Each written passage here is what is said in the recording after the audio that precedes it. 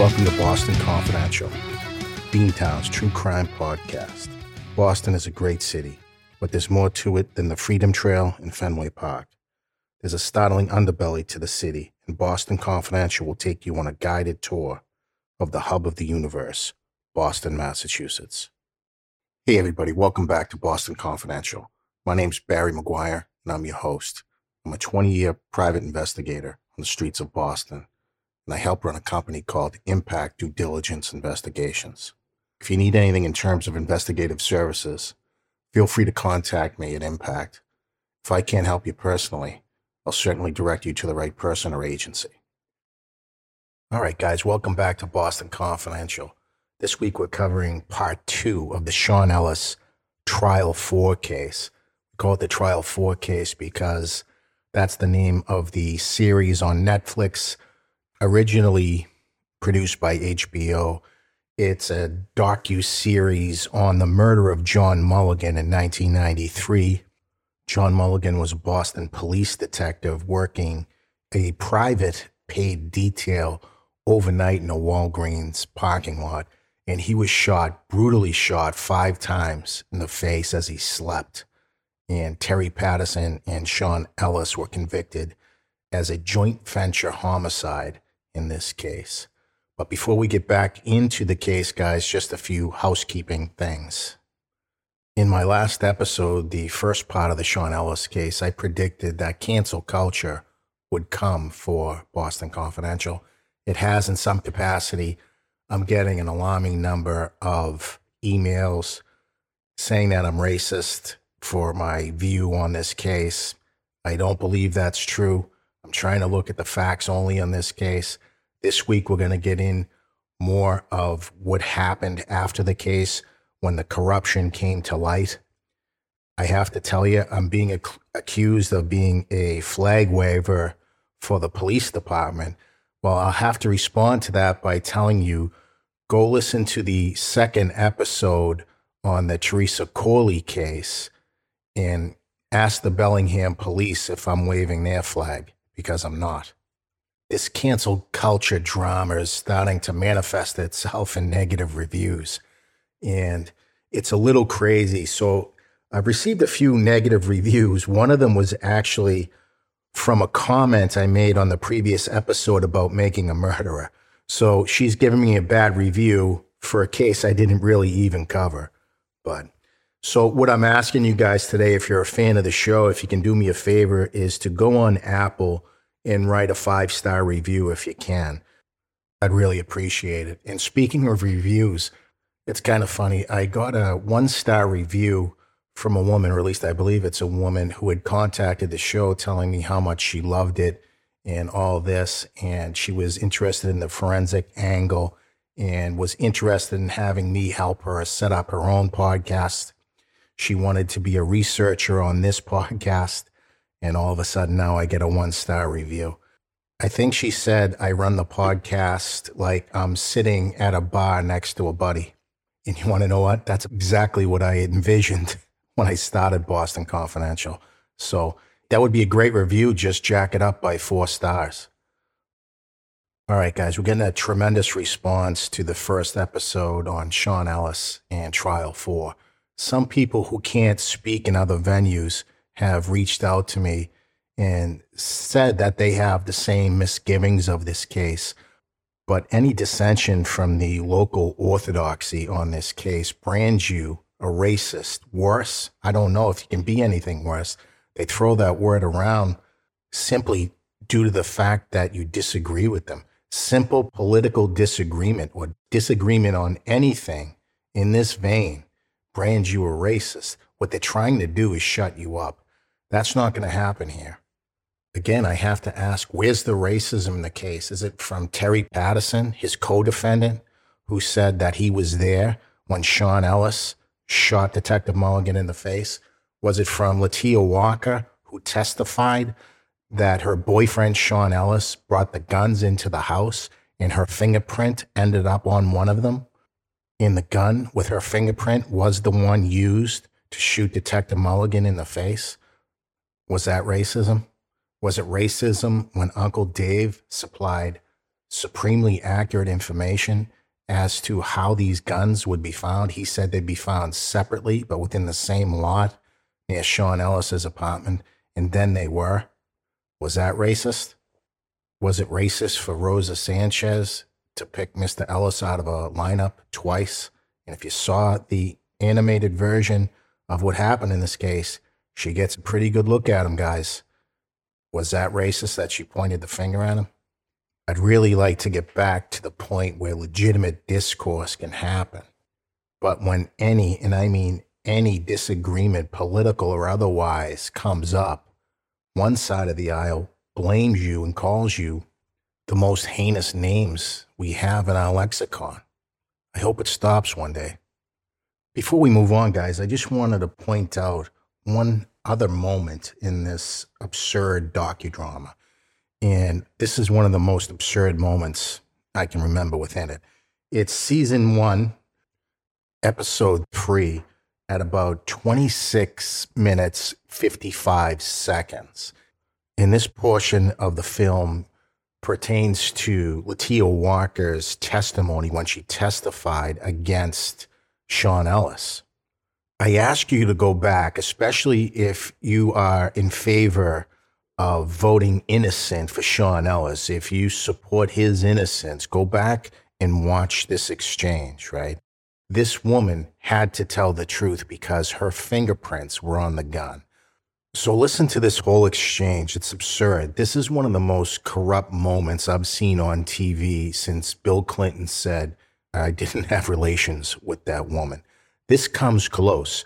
This is off the scale in terms of bullshit. I'm sorry. So listen to what is said and implied during this transaction, this communication. Letia Walker goes through what she says happened. At a certain point, the police or the district attorney want to take her fingerprints, and she says she doesn't have a problem with it. So she consented to having her fingerprints taken at the courthouse. And why wouldn't the police want her fingerprints? She is the girlfriend of somebody who is accused of killing a police officer, who, at least in his orbit, there was 2 other murders the week before. So they want a full investigation on this. So yeah, he's over your house and you're going to get fingerprinted. And you did, and you consented to it. So she consents to being fingerprinted, and then they find the guns, and lo and behold, her fingerprint is on one of the clips in the magazine. And her fingerprint is on the gun that shot Mulligan in the face 5 times. Pretty big deal, guys. So she doesn't come right out and say it, but she's accusing the Boston police and the district attorney's office of taking her fingerprint, right, from the fingerprint card and putting it on that weapon. She goes on to say, all those people who allegedly touched the gun, only my fingerprint shows up. And that's the conspiracy here. Well, dumbass, maybe those other guys who actually did the murder wiped the guns down first, then you touched it last. How about that? Also during this time frame, Letia Walker says that the district attorney was pressuring her. She says they were pressuring her, but they didn't tell her what to say. So it's just so contradictory, but it gets by you if you're not watching. And I was watching it with a critical eye. But if you're watching this case sitting home in Iowa saying, wow, oh, they pressured her? How did they pressure her? She doesn't say how they pressured her, right? She is in the middle of a murder investigation, and her prints come up on the weapon that killed the police officer. And they offer her protection if she testifies against Sean, right? They used to call that compassion. They used to call that caring and safety, right? What happened? Now that's pressure. She says, they said they were going to take my kid. They implied they were going to take my kid. Yeah. If you're in the middle of an investigation, right, where your boyfriend, who's often at your house, killed a police officer, maybe the Department of Family Services should be notified that A, you have illegal guns in the house, B, you're part of a murder investigation, and C, you have several known felons in out of your house. Maybe that is a concern of the Department of Youth Services, Department of Child Services, whatever. So they portray offering her relocation and protection from Sean Ellis as some type of affront to her, as some type of pressure. It's insane. So go back and review her actual testimony. They did that animation thing and they tried to make her look, or at least visually, like a child. And I know she was a young kid at the time, but I believe she testified truthfully. This is the way I believe it went. Her fingerprint comes up on the gun. The police go to her and say, "You're either a witness or a murderer. Which one is it?" And she told the truth. She wasn't a murderer, but she was a witness. She stated that Sean brought the guns to the house and put them under a table in her bedroom. And at a certain point, she must have touched them. She described the guns. Again, just before that, she said the district attorney did not tell her what to say. So come on, guys. I mean, she testified truthfully. And what I think she saw happening before her boyfriend was about to go away for murder. And she saw the guns and she had touched the guns. So she knew that he was in fact going away because he did use those guns in the murder. Terry Patterson had already gone away. So she prepared for Sean Ellis to be going away and had to tell the truth because she had to protect her and her kid. And if that's true, if her testimony is true, Sean Ellis is guilty. And if you ever notice, she never said, "I never touched that weapon." She's never said that. She had ample opportunity during this interview, during this segment, to say, "I never touched the weapon." She never said that. She was 18 or 19 at the time of the crime, right? So at the time, you could see her being frightened. And if she testified untruthfully, now she's in her 40s. She's 46, 47 years old. She could go to the court. She could go to the Boston Globe and say, "I recant my testimony." She could say, "I lied. I was afraid. I was being threatened." She could file a complaint against the district attorney's office. Scarpiccio could file a complaint because if the district attorney's involved with this, right, where they took her fingerprints and planted them on a weapon, everybody's going to jail. Let's file that complaint. They don't file those complaints, right, because it's horseshit. There's no evidence to back it up. So if you take her testimony at face value, not the testimony in the stand, but within the film itself, she says that they put her fingerprint on that gun and there's no pushback. Okay, so that's going to add the fingerprint guys to the conspiracy, the person who took them at the courthouse, and likely the district attorney. So now we have a conspiracy against Sean Ellis, right? For what? 6, 7, 8 people now want to put him in prison? So let's count the people who are involved in this conspiracy. First is Terry Patterson, who made up the story that he was at Walgreens and was with Sean when Sean shot him. He made that up totally. I think the police pulled him off the street, right? And just said, "Hey, we have this whole big story. Can you help us out?" Okay, and then there's Letia Walker.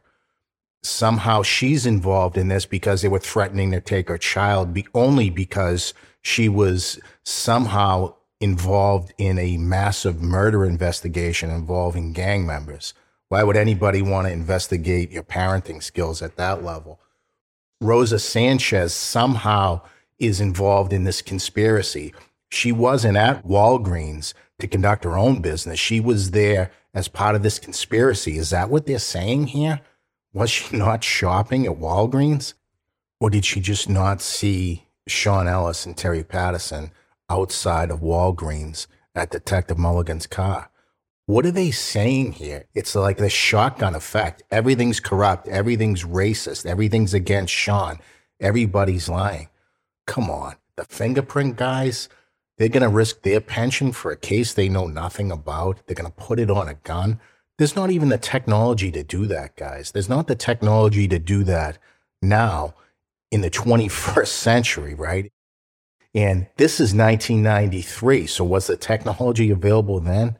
It's complete bullshit. This story holds up to no scrutiny.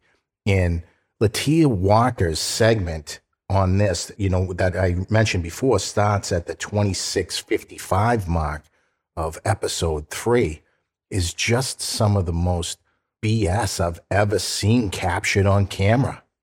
So this segment ends very dramatically. They fade to black and put up a chyron. We attempted to contact the assistant district attorney, whatever her name is, who prosecuted the case, but she declined to participate. Ooh, so spooky. But the fact remains, you have a witness right in front of you, and you don't even have the guts to ask her. She's sitting right in front of you. Did you ever touch those guns? They never ask her that crucial question. She's sitting right in front of you. All it would take, did you ever touch those guns? They never give any pushback. They just fade to black and put it on the district attorney like she did something wrong. No, Letia Walker touched those guns. That's why her fingerprint was on it. That's why she's sitting on the stand.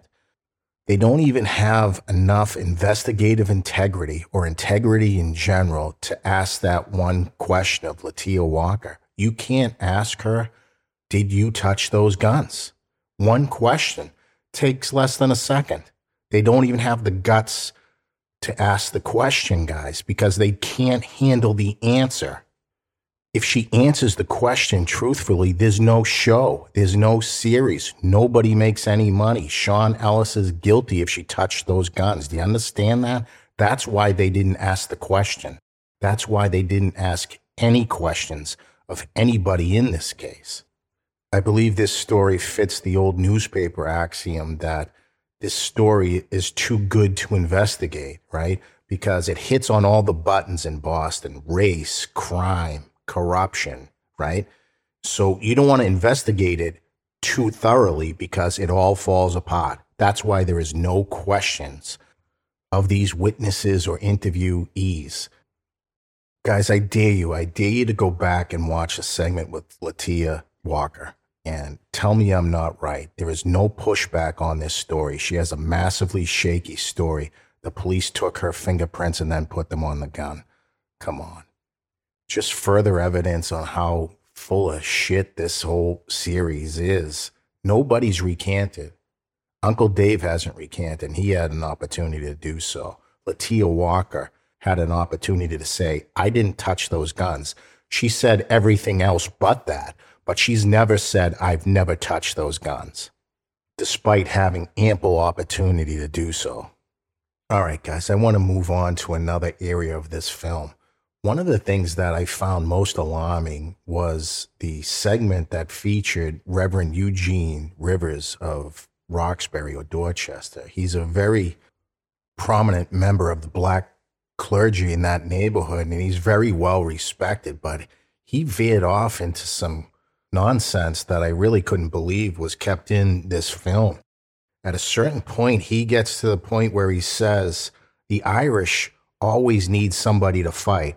So what he was alluding to was the fact that he thinks the Boston power structure, the police district attorney, is filled with white Irish people. Keep in mind that for the majority of this case, we had a black district attorney, so I don't really know where that comes from, but he goes on and on about the Irish always needing somebody to fight, I guess. So that stereotype is pretty hurtful for the Irish community, but I guess it's all right to offend white Irish people in Boston, because if he put any other ethnicity into that stereotype, I think they'd be held to pay.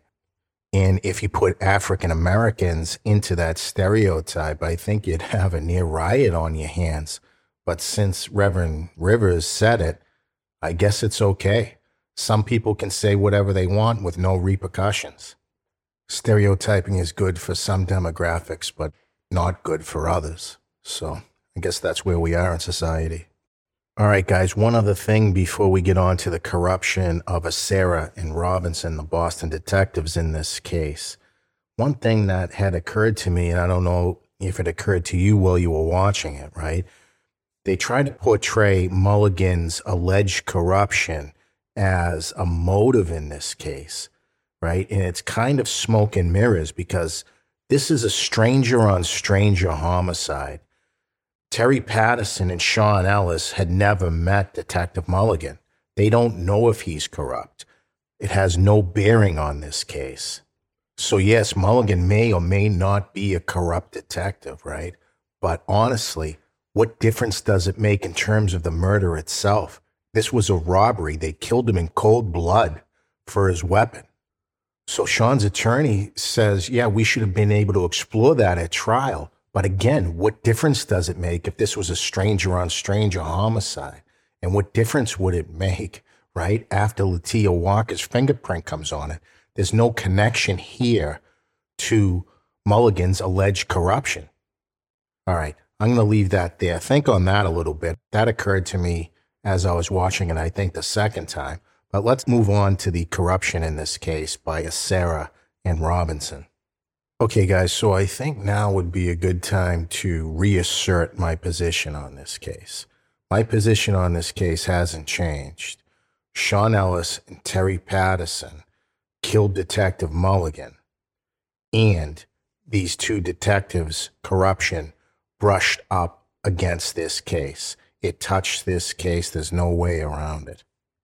Detectives Sarah, Robinson, and Brazil. Is it Brazil, I don't know, but we'll call him Brazil for right now. So these three guys, well, let's start with Robinson and Sarah first. Robinson and Sarah in 1997 were the subject of a Boston Globe, kind of like a spotlight team article or series of articles on alleged police corruption and what they had ascertained through their research. And yes, Brazil was involved in this as well.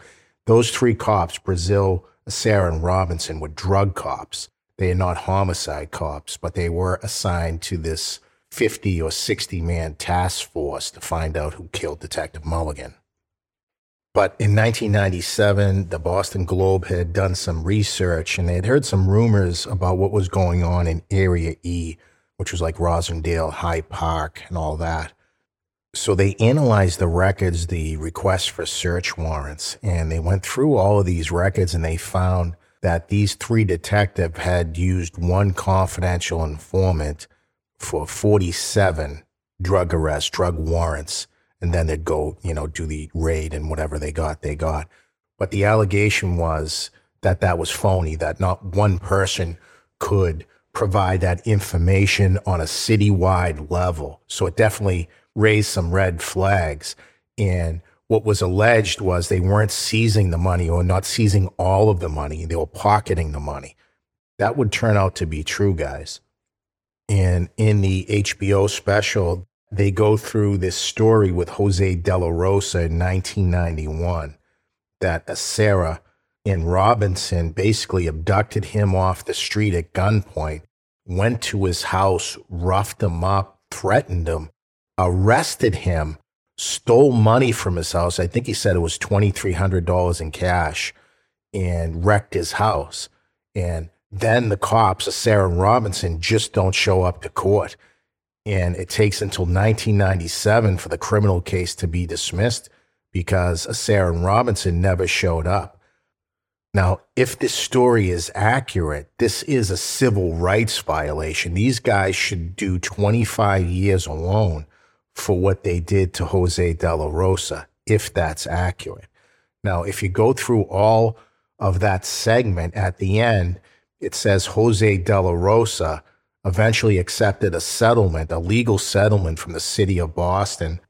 But I hate to be the turd in the punch bowl here. He had accepted a settlement for $62,500 for what amounts to a massive civil rights violation. I don't know what happened here. If De La Rosa had the world's worst civil attorney in American legal history, or there's something more to this case, because that settlement would normally be in the millions if what he had told the producers of Trial 4 is accurate. I'm not saying he's lying. I'm saying there may be more to that story. Why such a low settlement for such an offense against Mr. De La Rosa? If that story is accurate or even half accurate, those two cops, Sarah and Robinson, should be doing 30 years right now, but they're not. All right, so 97, the story comes out in the Globe, and the U.S. attorney is reading the Globe that day and finds this quite interesting. Pretty soon thereafter, both Sarah Robinson and Brazil are arrested and indicted for various heavy counts of corruption.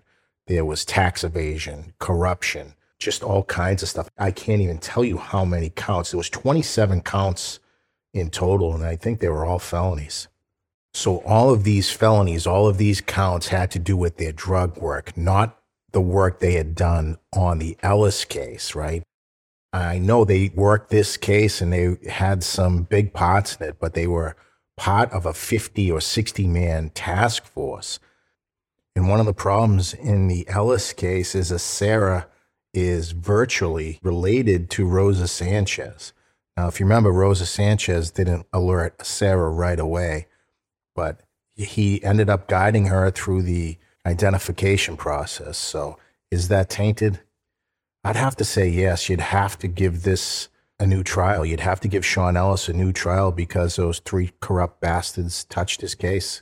I'm sorry. Again, more than one thing can be true at the same time. Those 2 gang members, Terry Patterson and Sean Ellis, shot Detective Mulligan 5 times in the face. And these detectives, these corrupt detectives, worked on the investigation. So you can't trust it. You can't trust anything they've worked on. I'm sorry. So as these 3 upstanding citizens proceed through the judicial process, Detective Brazil is offered immunity and he accepts it. So he's not going to jail, and I don't think they're going to take his pension. I think that was the deal. And the deal was that he'd testify against Sarah and Robinson. When this came to light, Sarah and Robinson end up taking a plea deal to the 27 counts of corruption, tax evasion, all kinds of stuff, guys. And Sarah and Robinson are sentenced to 3 years in the federal joint, followed by 3 years probation. They had about $100,000 each to pay back in restitution. And after that, I guess they'd be free to go. Detective Brazil did fulfill his end of the bargain, and he allocated as to what he did and what the other detectives did. And he was now immune from prosecution and did not have to resign from the Boston Police Department. But he did so. People still think he's in Massachusetts, but nobody really knows where. I think Brazil is in his early 70s now, and he's still collecting a pension. To be quite frank, all 3 sentences are just way too short. 3 years for what they did.